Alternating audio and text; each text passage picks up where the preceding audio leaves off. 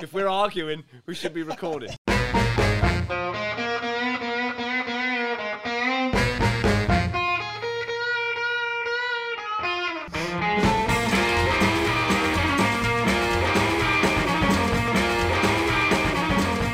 Well, here we are again for the second episode of the Willpower Weightlifting Podcast, brought to you in the red brick, the surroundings of our beautiful boudoir. Joining me as always, and as he beckoned last time, Jordan Sakars. Jordy. I'm back. He's back. And also, this afternoon, we're joined by the Willpower team captain, Sarah Kedwood. Keds, the captain, the wolf lady, she-wolf, Beowulf, many acronyms. Captain, how are you? Very well. Are you nervous? A little bit. Captain and I are drinking a little, what we call a relaxant, little Bloody Mary. Cheers. There's Bloody and there's Mary involved. And so today on the podcast, we will go through our what is now coming usual shenanigans. We will have a special guest, Miss Leah Clark, who we're going to call momentarily. Leah is one of the Willpower in-house and remote athletes. And so, fuck it, I'm going to call her now. Let's see what happens. Let's have a look. Press the dial.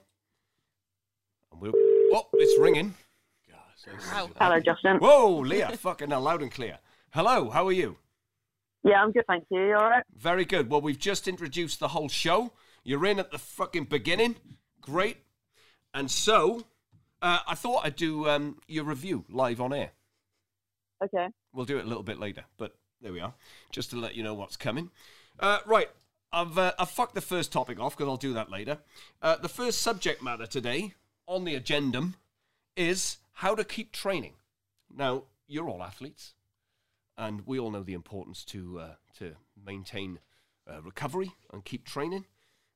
Geordie, what do you feel are the most important parts of allowing your body to train, cycle to cycle, day to day, week to week? That's a very good question, Uncle. Thank you. So, for me, I think it's important to maintain a consistent dialogue with you about, how things are feeling. Do you do that? Yeah. Yeah, I would say. When was the last fucking update that you gave me without me prompting? Right, okay. Right. Well, my uncle's talking about text messages here. That's right, readiness. State of readiness message. Which I'm not very consistent with. Very inconsistent. Yeah, but I pop my head in the office and give you like this, Like this afternoon after training, you mean? Yes. That's right. Yes. A viewer, he gave me the, fucking body was beaten up today after training, not before. Mm. Yeah. Allowing me all the time to create an intervention of sensibility and rationale. Which you have done for the next week. That's right, I have. Not through dialogue. Not through dialogue. Of ourselves. So what do you feel is important, Jordan? When it comes to readiness? Right, yeah. I'll go back from the top.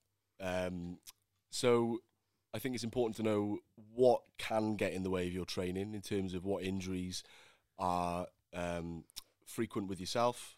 So for me, it would be my knees, and then learning more about how you can manage those injuries or problems that can occur when you are under fatigue, and creating appropriate prehab things that you can do to prevent those things from occurring at your toughest points in training.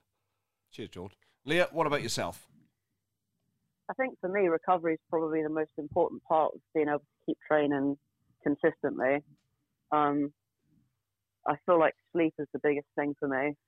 Getting enough sleep, like 11, 12 hours a night, is pretty bang on for me. Wow. 11 or 12 hours? That's half the day. I need a lot of sleep to recover.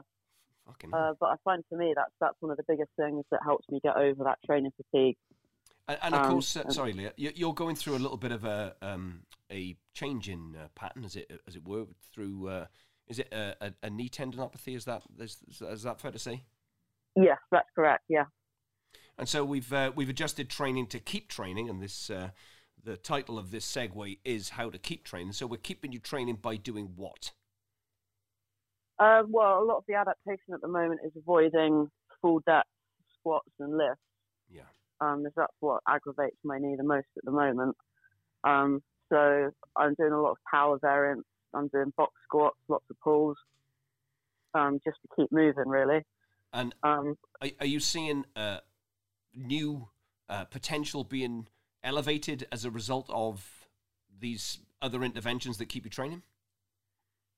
I think the biggest thing for me is if I can maintain a good percentage on my powers, and I can still induce training fatigue in some form, then I know that I'm maintaining my strength for the full lift.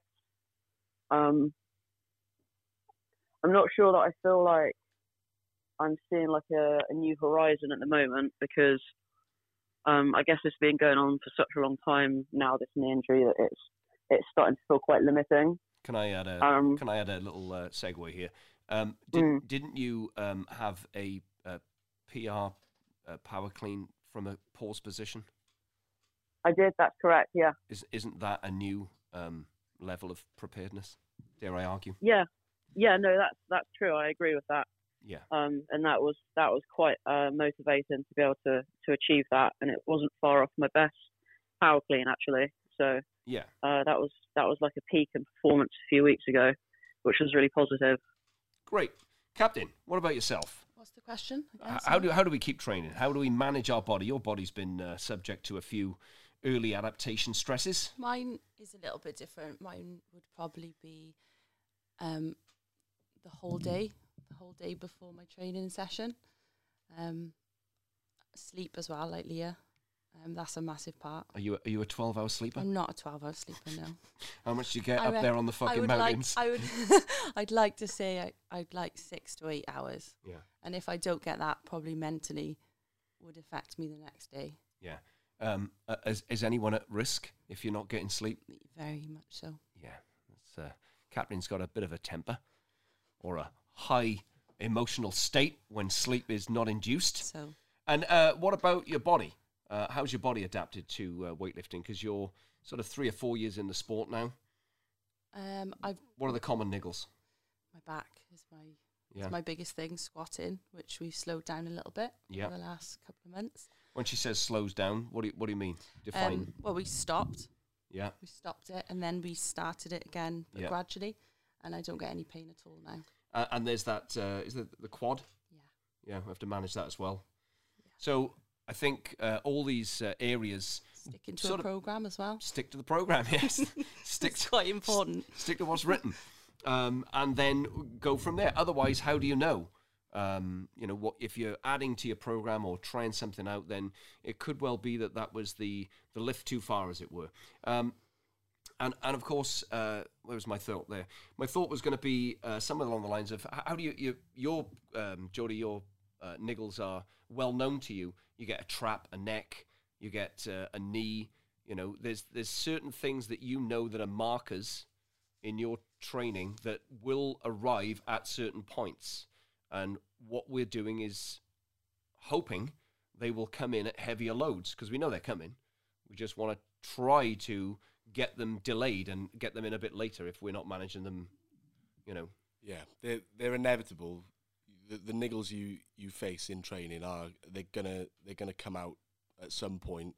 I think an important thing to note is the more technically proficient your training is on the whole, the less these niggles will occur. And we've noticed that in times where the quality of training has slipped, the niggles have been more prominent. And that may be the cause of the other, or vice versa. But it's important that the training's of the highest quality to give your body a fair chance of staying out of those niggles. But the priority is always to keep training, as you said. How do you keep training?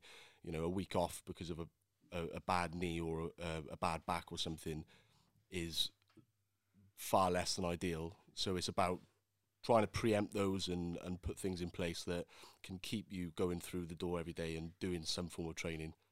And that may mean, viewer, that you need to be sensible and adjust a midweek day, so you take a lighter day and allow the body to recover in the week, intra-week. or you need a light day on a Monday if you're particularly sore or stiff from the previous week's training.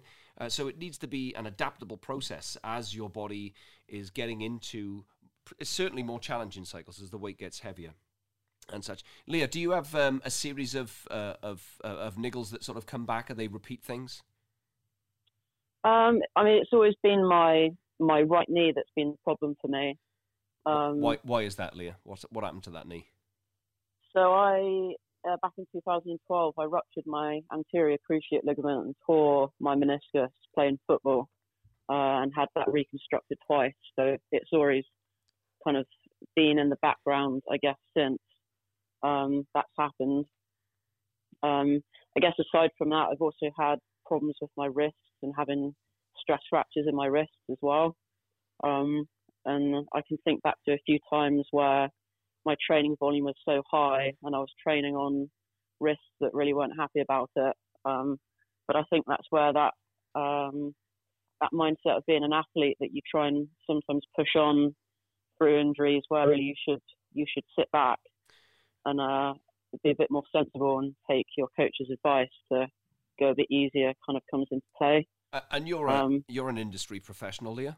You're a sports physiotherapist and rehabber. Mm-hmm. Does that help you? I guess it's like a kind of Jekyll and Hyde kind of scenario where it's this constant cognitive dissonance between knowing that you should take rest from the side of you that is the sports physiotherapist, but then as an athlete wanting to push on, and kind of knowing what your limits are in terms of pain tolerance. So I've always found that it's quite a battle for me, even with the side of me that knows what I should be doing. I always forget which one's which in the fucking Hyde Jekyll business, but basically the athlete beast takes over, logic and reason goes out the window, and the determination to perform comes to the fore. So we get emotional. That's correct. Captain, you're a fairly emotional person. How does your emotion interfere, perhaps, with the days where we should take it a bit lighter? Interfere? Well, does your determination to want to do the work get in the way of sensibility, and you saying, well, perhaps I should take a lighter day today? Yeah, I think it probably does. Yeah. I think my mind thinks I should just power through. Yeah. When I shouldn't sometimes. Fair to say that is probably a very common happenstance amongst athletes. I'm getting better though. Very much so. I'd say that's the biggest thing that athletes go through, is learning how to it's okay to separate, soreness from injury, or general fatigue from actual niggles. And it's something that we've learned through the years. It's like, the program isn't set in stone. It's not gospel. And doing a Wednesday session at the expense of your physical wellness, and not being able to come in on a Friday and do your Friday session because you've done that extra set of squats that you maybe shouldn't have done. It's knowing how to make those calls. But then again, as Leah's pointed out, it's extremely difficult to make those calls in the heat of the moment, because the athlete inside you, you feel like you're gaining an edge by putting yourself through the pain and the discomfort. Would you agree with that, Leah? Do you think you've learned, through the years of lifting, how to make that decision easier, or would you say it's still as difficult as it was? Yeah, I definitely feel that I've got better at that, and I think it comes down to, like, you have to have the experience of pushing yourself through an injury to see the effect that has on the long term. And I don't really feel like you can call yourself a true athlete unless you've been through that experience of being injured and having to recover from it.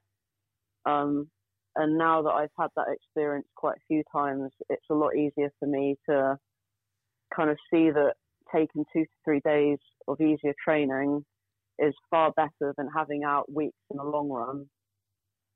But that just comes down to experience, I think. Didn't we go through a very light phase a little while back, Leah, before you did your remote, was it English qualification thing or something like that? Yeah. Was it? And, Yeah. and I remember you messaging me a couple of weeks before the day where you had to go and film the lifts, as it were, saying that, I haven't lifted heavy, what the fuck's going to happen? And we don't swear that much. I do. I'm sort of paraphrasing you. What's going to happen? And then we just brought in some heavier lifts. We started at 80%, went to 85, and then all of a sudden, what happened? Well, out of the blue, I had PRs in both lifts. So I snatched 96 and clean and jerk 124. Congratulations. And it was completely unexpected. By you, not by me. Yeah, that tends to be the case, though. I think I doubt myself quite a lot. Yeah. But again, that I think it comes with the territory, and it comes with developing that experience. And something we've spoken a lot about is the reality of my belief and being able to attribute reality back to things that I've done in the past. But yeah, it was a strange experience for me to have that period of training where things were lighter, and I definitely panicked kind of 3 to 4 weeks out of the championships, thinking that I hadn't done enough heavy training to constitute lifting heavy on the day, but things turned out okay, and that for me was a new experience that it gives me confidence knowing that in the future, if I have to take times of easier training, that I'm not going to regress too much and that I'm still going to maintain a good amount of strength. That's right. And I think that's a very important thing for athletes to experience, is a multitude of different ways to get to preparedness for competition, or in your case, for a qualification total that you had to put together. And there isn't one way. There are many different ways. We don't always use the many ways because generally we want the body to be fit. We'd be using more of a classical template, if you like. But there is an alternative, and the alternative for yourself was we weren't doing any squatting either. So we took your biggest weapon. We didn't take it away. It was removed from you because of the injury, and it was all light. But that didn't make any difference to the outcome. The outcome was still 2 personal records in a garage, not ideal conditions, no atmosphere, and you still produced it. Mm. Yeah. Captain, when you've been coming back from stresses, like the quad that's kept you awake at night, not just the full moon, when you've been unable to traverse the mountaintops looking for victims, God bless them, how is that for you in terms of your mood when you come into training? It was remember the first competition I did, and my legs were really painful. I used to cry, didn't I, most sessions. And I didn't think I'd be able to do it because I thought taking the squats away I wouldn't be able to lift anything. But it was totally different then, the next competition, wasn't it? I didn't get any pain at all. Yeah. So yeah, it definitely affected my mood. It was awful. Yeah. I felt it was awful, but looking back, we just adapted it. That's right. And I think that, early on when you begin lifting, it's important to go through training cycles and understand the process of keeping training.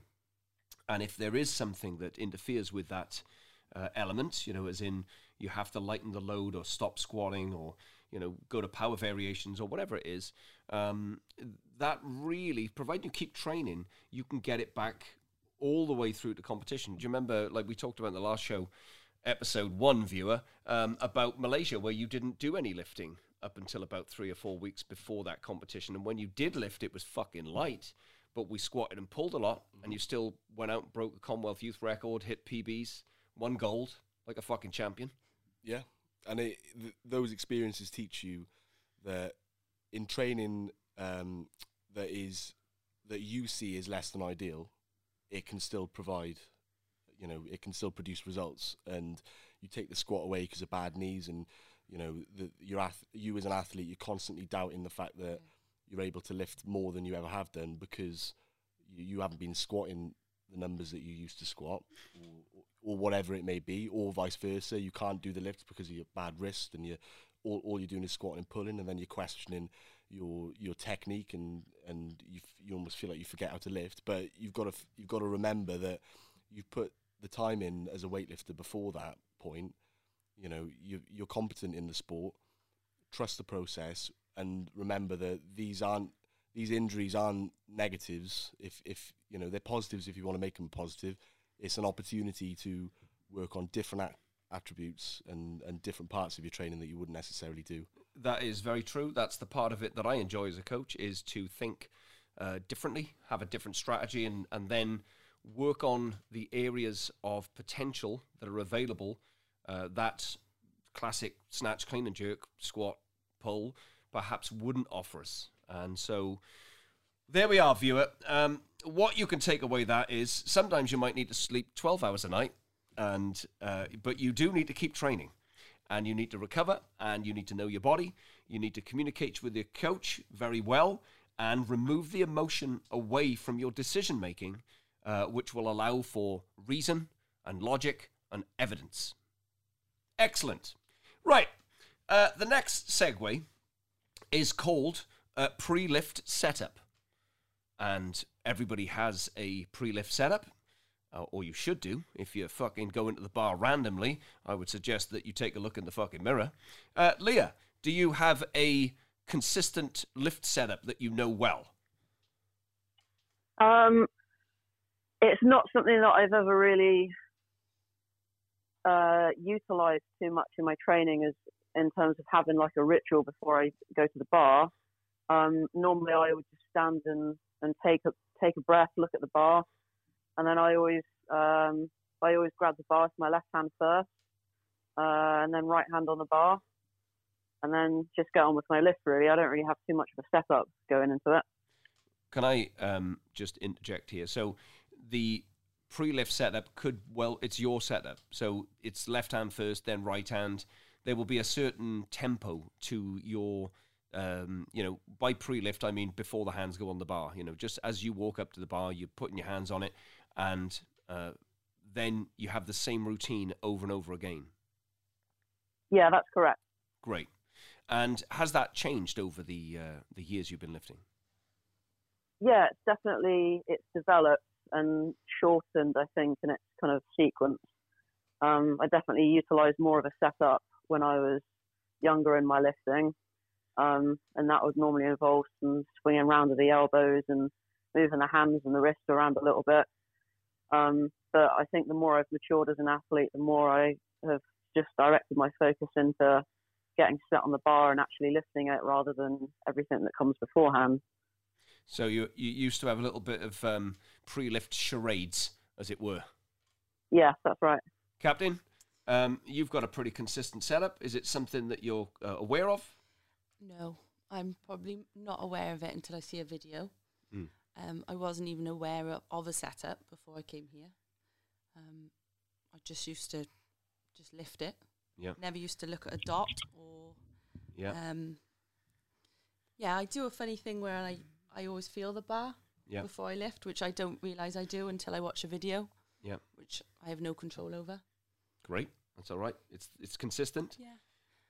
And I think in my head I just go, I think I do. Use your legs.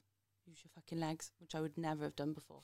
What, you'd never swear at yourself before, or? No, never Use used your my fucking legs. Never used your legs. Use your fucking legs. Use your fucking It legs. always woman. goes through my head. Right. So there's your setup. A little bit of self-chastisement, or motivation, as we like to call it here. Some subconscious patterns that you're unaware of, but they're very consistent. And from my perspective as your coach, I look for the consistent pattern. So if an inconsistent happenstance seems to take my eye, then I can pay attention to it and then see if that is just an anomaly or something I should be paying attention to. I howl sometimes. She does howl a lot. Yeah, depends if it gets heavy or we've just thrown a surprise at you. I'm in control of that now, though. Really? A little bit. Yeah, all right. We shall record the howl for everyone to hear in the future. Jord, tell us about the 12-year-old who used to set up. Yeah, I had a pretty long setup. Long? When I was younger. It was. Well, put it this way. My first ever competition was in the Welsh schools, and I was 13 years old. And I vaguely recall Natasha Purdue in the crowd as I was setting up for one of the clean and jerks, shouting something akin to "Get on with it, then" or something like that. It was I'd sit in the bottom of a squat with my hands on the bar, and I remember vividly. I'd take about 3 breaths before I even set up. What kind of? It wasn't. They weren't the breath that instigated the lift was.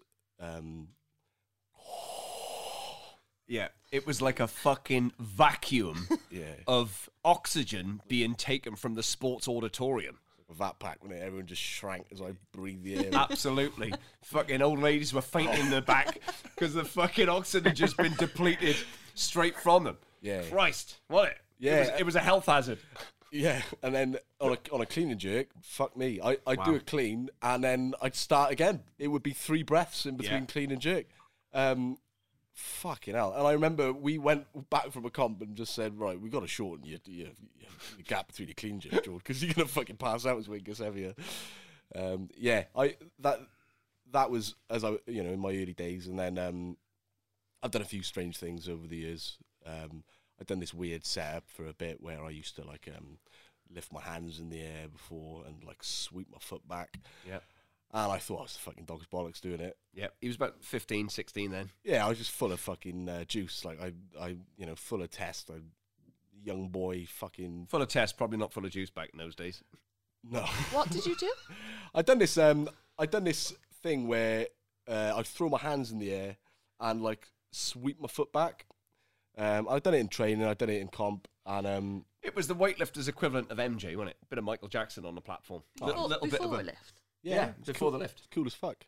I did a bit of that, and now it's a bit toned down. I just a bit like Leah, just put my hands on the bar, sit into a squat, talk to myself for a bit, kick my ass in the air, and then you've just brought that in. You've just changed something.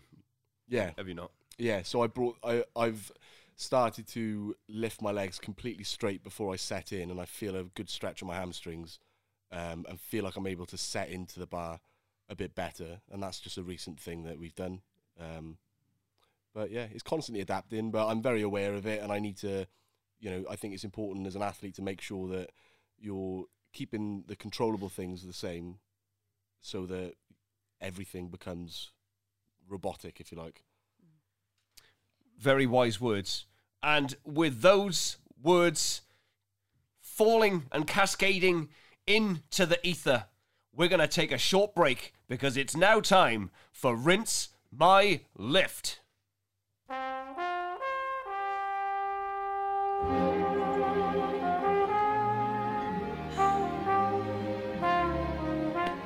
Oh, what's the kid's name? George. George what? What's his name? Lansdowne. George Lansdowne. Right. We think it's George Lansdowne. I haven't got a fucking clue, to be honest. I've had a couple of sherbers, a couple of looseners. Right. Let's play it. Here we are. Oof. Ooh. Oh, dear. Right. Now, let's reverse it. Should we play it again, George? Yeah, play it again. Play it again in real time. There it is. I think that's a fucking Hyundai in the background. Not sure. So, let's have a look. Start position. Bar comes away from the floor straight away, I think. There it goes. Look at that. Fucking bar's moving. George, your bar's moving away. And what have we got here? Not bad. Good balance. I don't like his shoes, though. What are they? I'm not boned up on my shoes. I don't recognise the brand, but... Right, he's brandless. George, what are your shoes? Not very trendy. He did call us ladies on his fucking... on his message. He said, rinse me, ladies. It's bold, isn't it? He's from Scotland. And so I like his position at the knee. Keeps the bar close. That's a good job. But there we are. He's finishing. That bar just comes out in front of him, doesn't it? Just comes out in front. It's already up front. Fucking left him from the floor, George. Gets his head through. Wild catch. Look at his fucking feet. He's wild as fuck, this fucker. Fucking Robber the Roy. And then, that's a poor position. Look at that. Like, you got, I don't know, George, but you don't look like you got any leg strength. He's fucking lifting with his back. bar comes forward, and then pop. It could be like during lockdown, people lifting in fucking garages like that. Everyone's dropping their weights forward, so they know they're going forward. It's not a good sign for a weightlifter. Maybe he's trying to miss his car out or something. I don't know. Well, George, if that's your fucking car, I don't know. Yeah, sacrifice the car for some proper fucking lifting, son. It's not a man's car, is it? What kind of car is that? Let's have a look again. I'd be fucking trying to miss out back with that fucking vehicle behind me. You'd be what? Trying to miss out back? Oh, right. Got you. Getting the insurance. Yeah. Not sure you can get COVID insurance on a fucking missed lift out the back. Yeah, in the garage. In the garage. Not a good beard. Got to say that.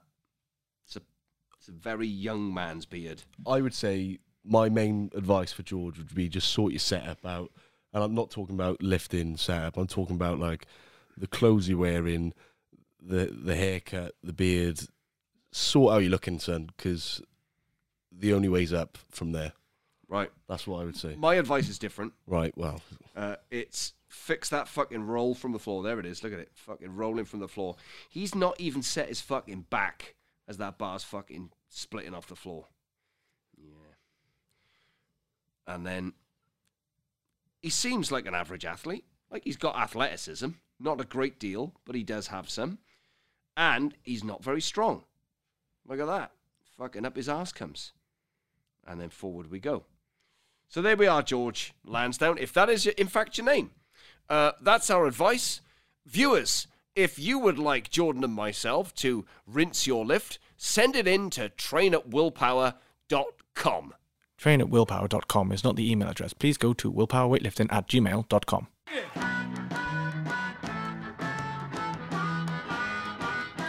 And we're back. Right, we left you with the pre-lift setup. We've just done the rinse my lift for that poor young man who just got fucking fleeced by us. God bless. Right, and now we're coming into a couple of supplementals.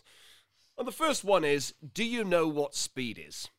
This relates to lifters who come into my gym. Unbeknownst to them, they think they're moving fast, but they have no fucking idea whatsoever about how to move quickly and dynamically with speed. You ever met any of those, Jord? Loads of them. Loads of them. Wet wipes. Oh, is that a term? That is a term. What, you just made it up, or is it? No, I think that's widely used. Say it. Wet wipes. You're a wet wipe? Yeah, I'd use that. Yeah. Yeah. Whoa, fucking hell, yeah. Is that what? Down in fucking Devon and Exeter, that's a term, is it? It is Well, widely we used. just about get the word out of mouth in Devon. Right. Wet wipe. Yeah, it's basically someone who is all fart, no poo. I can't even... No, are we going back? I can't follow. I should have just renamed it. Geordie speaks, I can't follow. What the fuck are you talking about? All right, okay, fine. Yeah, don't like them. What do you mean you don't like them? People like that. What, people who think they're moving fast and they flex about how fast they move and they're actually slow as fuck. Well, Is that what you're on about? is that a dislikable quality? I think so. I think it's disingenuous. Well, all right. Perhaps they're just unaware of what speed is. That's the point of the segue. Well, you know me, I'm a bit more hot-headed in that respect. A lot more hot-headed. Leah, have you got any patience with these people, or are you these wet wipes? I'm not a big fan of the arrogant sort. So Yeah. for me, like it comes across as arrogance when you think you're something that you're not, and everyone else can see it apart from yourself. So my patience would run quite thin with people like that, I think. Right. Okay, Captain. Do you? I don't really understand what you mean. So people come into the gym, and historically it would be something like I would say, "Do you know what speed is?" And they would say yes, and I would say, "Well, why aren't you fucking using it? You're moving too fucking slow." I always worry I move too slow, so I'm on the You don't inside move. of that. You don't move slow, Captain. So Maybe I've misread it then, because that type of person I've got no qualms about really. That there we are. I just want to clarify that to everyone. Like, We have got a heart here. yeah, if you're trying your best and it's not enough, then I'm sorry. If you are flexing that you're fast, then you're actually, Yeah, that's different. like isn't it? Mikey's fucking fast. He is fast. Not the fastest. He's up there, but he doesn't make a song and dance about it all the time. It's not about a song and dance. Yeah, and that's the angle I thought you were taking. No. So It's the unawareness. Let's be fair to these wet wipes or fucking non-pooers or whatever the fuck it is. The people who flatulate but don't defecate. yeah. There we are. That could actually be the title of the podcast: flatulation rather than defecation. A t-shirt. Or a t-shirt. Great. So speed is one of the most important elements of lifting, and I feel it is a perception that is very difficult when you are unaware of how much speed you can produce as a lifter. Leah, you've come from football, and when you first started lifting, was speed an element that you had in abundance, or was it something that you've developed over time? It's definitely something that's had to develop over time. If I look back at videos of me when I first started lifting, then I definitely didn't have like the speed from the hip that I have now. That definitely took me a time to find that, and to also explore that quality and to realize kind of the depth to which you have control over it as well. Yeah, and I think that when you're developing speed, you can misappropriate the curve of speed too early on. We can try and go too fast too soon, and then we get a slower pull when it comes to, the extension phase, as it were. Geordie? Yeah, and I think as well as that, there's sort of the inverse of that, where people try and influence speed too soon in their weightlifting journey, when it is one of the later things that is developed. If you try and influence your speed at the expense of your technique, and your technique isn't set in stone, then you're going to see things like early arm bends, lack of extension. But then you're right, in terms of the tempo and the speed of acceleration with the lift, often you see lifters who are flat out off the floor with the lighter weights, and then as the weight gets heavier, and this is something that happens with myself, as the weight gets heavier, it gets to a point where that speed just isn't apparent, because you haven't dialed in the correct tempo from the lighter lifts. Yeah, tempo is very important. And I remember, I think it was Glenn Pendley came up with the position, tempo, speed. You work on the positions first, then you build a tempo that is regular and consistent, and then you're able to influence the speed because of the first two qualities. And maybe for you, Captain, it's one of those elements that are happening, but it's happening in the background. Yeah, I don't even realise it. Yeah, but for sure, I mean, what's your best snatch now? 71? 71. So when you were putting fruit pastels on the bar and just fucking loading up little fractional plates because the change of plate was perhaps bringing the wolf to bear, you were a lot slower back in those days. You had a very similar tempo, a very similar shape, but you're now dynamically, you're stronger, you have a more efficient, consistent technique, and you're applying speed as a side product of the training. Yeah, like Leah said, it takes a long time, doesn't it? Yeah, and I think for lifters to have an awareness of how to impart speed into the bar at extension, that is should we call that an advanced stage? Yeah, and I think it's also, and we talk about this quite a lot, it's a lot of lifters go wrong by thinking that the speed needs to come to the point of which they extend, when we often talk about the snatch in particular as an acceleration into the receive. Correct. And you often see if people place an importance on extension of hip but not extension in speed of hip but not speed in receive, you'll Correct. often see that two-paced finish catch, whereas you watch some of the more advanced elite lifters in the snatch, and there's a real nice turnover and acceleration into receive. Yeah, I think the system is accelerating into the receive position, where at the beginning of the lift, it's obvious to see the bar accelerate, but you need to see the body accelerate into a receive position. I think as well, you can want someone else's speed. You can get that can take over, and everyone's got their own speed. Correct. Does that make sense? Yes, it does. Each lifter has their own. That's not a good thing because you've got to have your own speed. You have to have your own. You can't copy. You can't mimic it No. because your mechanics are different. The way your proprioception is different. They're all unique to yourself, and you can influence your speed. You can look at, let's say, Michael is a good example. You're not going to lift like Michael. Nobody is, but you can take the elements of what he's bringing and look at the way in which he's able to get under the bar with that dynamic element and bring that more into your lift. Like there's lots of fast lifters out there. And also there are lifters out there who are considerably slower, but they're all fast under the fucking bar. Yeah. You know, every one of them. As that weight gets heavy, you better get fucking fast under the bar. What say you, Leah? Well, I think something that comes to mind for me is also the way in which people approach the increments in weight as well, because I feel like a lot of people perceive that they need to impart the same speed on their warm-up reps as they do on their heavier reps. But actually, I think the speed you impart should be equal to the weight that you're lifting as well. Otherwise, you tend to lose control of the bar.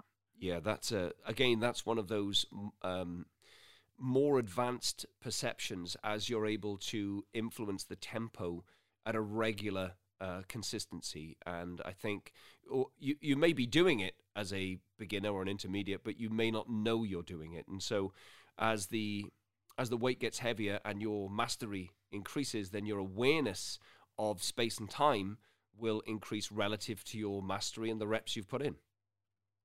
I agree. And I think it's important to distinguish what speed we're not talking about speed from the floor. No. We're not talking about, ripping the bar off the floor and gaining a huge amount of speed from the floor. It's about that speed from the hip, speed in the receive.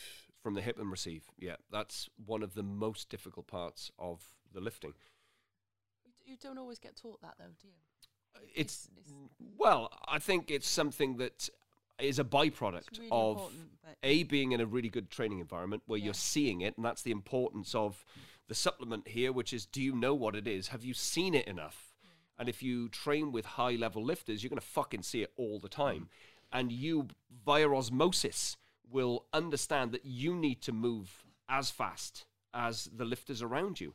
And so you start to bring that into your training, and then, as in the case of willpower, you watch everyone elevate because the whole training quality is high. There's a very high level of lifters here, and so new lifters coming through the training end up automatically becoming faster. You know what it looks like, but you know exactly what it sounds like. Oh, you can fucking hear it. And That's it's for the sure. sound. You walk into a place like Willpower and you listen to the platforms, and you could have your eyes closed and know the speed and the intent of which is being placed on the bar. Yeah. And the more familiarity you have with what fast sounds like, what Mikey Farmer sounds like, the more you're able to impart that in your own lifting. There's viewers, we'll try and put this video up. There's a clip of Donnie Shankle cleaning, I think it was a hang clean of 190 on platform 1. He just arrived in the country, came in for a bit of a warm-up, and the speed and sound of the fucking bar was just incredible, was it not? Like the crack of a whip. It was it was like a fucking bullwhip going off. Right, we might try and edit that in for the thing, or we'll put a link to it. I'll let Tiberius do that, our producer. Next of my supplementals, and this links on from the flatulating defecators here. To douche or not to douche? That is the question. Now, I don't know about anybody at home, but I'm a fan of douching. Captain? No, I haven't douched. No douche? But you do talk a lot about douching. I do. Yeah. I do. Geordie, are you a doucher? I'm not a doucher, no. No? I don't douche. You don't douche? I don't douche. No, never douched. Never douched? Leah? Not a fan of it myself. Not a fan? Well, I can promise you all, if you need to make weight, get the fucking douche out. I've been threatened with the douche. I've threatened you with Why douching. do you like to douche? It's very hygienic. Okay. If you peel an onion, you'll wash your hands. So if you're fucking defecating, you're gonna fucking douche your fucking anus. Can't compare douching to peeling onions. That's my point. Like, peeling an onion is far more hygienic than fucking taking a fucking defecation. So why would you not douche? I can't see how they fall parallel. All right. I can't. Viewer, Sorry. if you have any opinions upon douching yourselves, or if you are an erstwhile doucher like myself, contact us, train@willpower.com. You can see I know my email address far better than I did last time, or on the Instagram. Right, next supplemental. I'm going to open the old laptop here and put the password in, which is password. I own a gym, and every now and again, I'm sent some beautiful emails from manufacturers all around the world, and I've decided to read some to you. The first one is from hurleyglovesandbelts.com, and it says, and I'm going to read it verbatim, I won't make anything up. We are manufacturer and exporters of all kinds of CrossFit, gymwear, fitness wear, products, full stop. We make your product with logo. Please visit at, website address, we are inviting your esteemed organization to be our business partner. We are just a mail or a call from you. Salutations and felicitations. Hurley Sports. Now, you couldn't fucking make that up, could you? What a beautiful message to receive first thing in the morning. I've got others, and I might read them in the future. But that's the kind of, the salutations and felicitations is something that reigns dear to my heart. Because when I was, I think it was Pune in India at a Commonwealth Championships, every time an official came on the stage to be lauded and ladied and all the rest of it, everything was a salutation and a felicitation. And I think that's a beautiful way to end an email. So thank you. Didn't leave their name, just Hurley Gloves and Belts. So if you're in the market for CrossFit, gym wear, fitness wear products, and all of which would have your logo on, call or www.hurleyglovesandbelts.com. And they're on WhatsApp. Alrighty. Leah, well, let's do your review because we haven't spoken in a while. And this gives us a perfect opportunity for people at home or in their gym, wherever they are, to listen to what it sounds like to get reviewed here. So, how's training been? I think on the whole it's been high quality. I definitely feel quite fatigued from it and quite sore. I've had that real heavy day on the Tuesday of heavy push press, heavy squats and deadlifts, and that I find makes me quite fatigued for the rest of the week. So recovering from that has been a challenge, but everything else has been kind of going along swimmingly, really. So you've said that the body's in fatigue. Give me a number, 1 to 10. 6. 6. And are you able to recover well, given the fact that you're an 11 or 12-hour sleeper, through the week so we're ready again for Monday? I seem to be, on that turnaround on the Sunday, having Sunday off, that seems to be enough for me to feel just about recovered for the coming week. Yeah. So it's on like a very thin line at the moment where I could potentially not be recovering, but it's on the right side at the moment of that. All right. So the volume that we are, the total volume of the week, the spread of intensity is just about in the right balance. Is that fair to say? Yes, I'd agree with that. Alrighty, and we did some slow eccentric below knee work. Is that right? And we did pause work and slow eccentric work. And did I change that up last cycle? Yeah. So the last week it's been from the hang position, but without the slow eccentric. Yeah. So I think we'll continue with that and see how that builds. I won't alter the volume, the total volume. I'll just make sure that we increase 1 or 2 of the lifts appropriately so you get more exposure to, perhaps if we look at about 80% as being something of a target in the snatch, in the power snatch that is, and maybe, I think, could we stretch to 85% in the power clean, do you think? I think that's possible. Excellent. Right. So, viewer, I'm going to write that program for Leah, make sure she's got it Monday. Are you training still in that little garage? Yeah, still in the garage. Righto. And still nice and cold. Yeah, well, spring has sprung.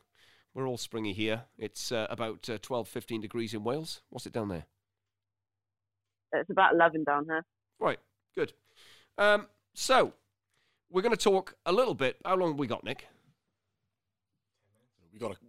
If you can hear anything in the background, I think there's a crackhead making a lot of noise outside. I have no idea. It's one of the crackheads. All right, we live in a very It's not a howl. we live in a very interesting environment here around the Willpower, around the back of the buildings, and all sorts of people expressing themselves in all sorts of ways during this time. God bless. So, seeing the compensation is the final supplement. Before that, I'm going to introduce the drink sponsor. It's Smirnoff this week. We've gone classic. Smirnoff 21 on the Bloody Marys. Happy with your Bloody Mary, Captain? Very happy. Geordie, you've just got Bloody. Yeah, I'm minus the Mary, double the bloody. Got a Mary? Very nice. Leah, are you partaking in any relaxants? No, I'm teetotal at the moment. So, cup of tea then, is it? Yeah, nice cup of tea. Nice cup of tea, lovely, and a bit of a biscuit. What's your biscuit of choice, Leah? I don't know if I'm pronouncing it right, but Choco Leibniz. The square ones with the little chocolate around them. I've never fucking heard of that one. Wow. Geordie, you got a biscuit? I like a malted milk. Malted milk. Yeah, I like a malted milk. Yeah. But I mean, I go through biscuits like you wouldn't believe. Hobnobs, I can eat packets of them. Yeah. Great, that's a fucking athlete's breakfast if ever there was. Fuck me. Obviously out of season, like. Out of season. What do you mean out of season? Nah, we don't have seasons, do we? No. Sometimes I do deviate from healthy eating. And telling his coach how his body feels every day. Right, what a fucking athlete. So, seeing the compensation, this is called, and I'm going to speak as a coach, because that's what I fucking am. When you're putting your athletes through training, as we've just heard from Leah, she's on that borderline of having just enough training and intensity for the body to recover day on day, week on week. And what we're looking for is to bring fatigue to the fore, but not too much that we can not recover. And over the cycle, as the cycles get progressively heavier, because that would be in alignment with the parameters of training, can the body recover the same? And if the number is 6 on week 3 of Leah's cycle, when all of the loading is heavier, then we know her body is compensating to the total volume of work. And so I'll try and keep it simple for the athletes, because they don't really think in these terms. Captain, when you go through a cycle, and let's say you're a sort of 4-week on 4-week programs, I don't know, 3 weeks for you, you're more or less a 4-weeker. So when you go on week 1, and then by the time you get to week 4 and it's a lot heavier, there's a lot more, potentially there's a lot more volume or a lot more weight. How do you think about that? How do you feel when you're looking at the next heavy expressions for the following weeks, as it were? I like when you get to week 3 or 4, because I quite like the feeling of thinking I might not be able to do it. That's what I like. And I think, shit, I'm not going to be able to do this on Friday. Me and George spoke about this last night, didn't we? But I quite like that feeling. Yeah. And so the anticipation of the heavier expressions or the increase in volume stimulates that. I suppose it's a sort of half fear, half excitement, the sort of fight or flight, the fucking beast inside, the wolf that lives deep within. And it's nice, like we always have Thursdays off and try to have Sundays. I like feeling like I've trained and I need to have those days off. Like I couldn't train those extra days because I have before. And you're a very high volume lifter, aren't you? Yeah. If I reduce the volume too much, that doesn't end well for me. That's there's a high risk of my fucking throat not being intact. Jordan, you've got, I'll talk about it in a second. Leah, what do you feel about compensation and the way your body recovers and then compensates for each progressively higher step, as it were, in the cycle? I always feel like I'm not recovering enough. And then seem to surprise myself by having a very good session where I'll make a PR on something on a day where I feel like I'm not feeling very good. And then I will be able to express the kind of increment of gain that I've made on what feels like a bad day seems to be the pattern for me. I would agree with that. Agreed. So again, a similar thing, isn't it, whereby we are registering a level of fatigue that we build into our psyche, our mentality, that could put a limit on performance up until the point where we've evidenced it. Jordan, your compensation pattern we've measured over years, and what's your hardest day? It would tend to be the 10th day of a training cycle. Correct. So what happens on those days? Yeah, I'm just not good company, and training in South. Get him some biscuits. Yeah. Get the douche out. Well, maybe not, but yeah, it's if anything's going to go Pete Tong, it's on those days, and that's when I'm at my most miserable. Storm Maybe out. you should try douching. Yeah, maybe you should. Day 10. Maybe you should. What you storms out the gym is fucking, isn't it? Oof. I storm out It's the gym. emotional. It is emotional because you care, didn't you? Yeah. You know, you give a fuck, and you know, tends to be day 10, day 11. Hard days. They're tough days, you know, and the movement won't be as I want them. The speed won't be as I want them. If there's going to be any misses in the program, it'll tend to be on those days. And as much as you try and mentally prepare for those, they're tough. when you are emotionally high in training, I do need to tip myself away sometimes. And then session 12, session 13, 14, 15, what happens? Well, so I'll go back to 10. I'll normally go in the office, right, and tell my uncle that life's shit. I want to fucking give this all up. You know, the movement's just not there. It's been 5 years since I've made a PB. I'll just fucking empty the tank, you know, throw it all on the desk. And then he's fully expressive there, isn't he? You know, ask him how he feels on a fucking Monday. Doesn't exist. On a Monday then, yeah. And, you know, I'm flying and things are moving really hunky-dory. And then you usually remind me of the conversation we had the Wednesday prior. And it's always an eye-opener. And it happens every fucking time. Without fail. But it's good. You know, you got to have the downs to enjoy the ups, as they say. So, coaches out there, all of your athletes will have a pattern of compensation that will be present in training every single week, cycle, day, whatever your style of programming is. And it is for you to pay attention to their compensation patterns by getting information from them, by witnessing their mood, whether they are coming into your office complaining, whether they are silently howling in the fucking corner or whatever it is, and adjust the training appropriately, not too much, because that's the point where the gold happens. That's the point at which you want to be on that edge, on that knife edge, taking the athletes to that point, not of overtraining, but just getting to the overreaching stage where you know adaptations are happening, and then you wait to see where the curve comes out. And you be patient with that and make sure that you're adaptable and flexible and you're reasonable and logical and evidence-based. Wow. That was fucking brilliant. That was actual fucking weightlifting talking.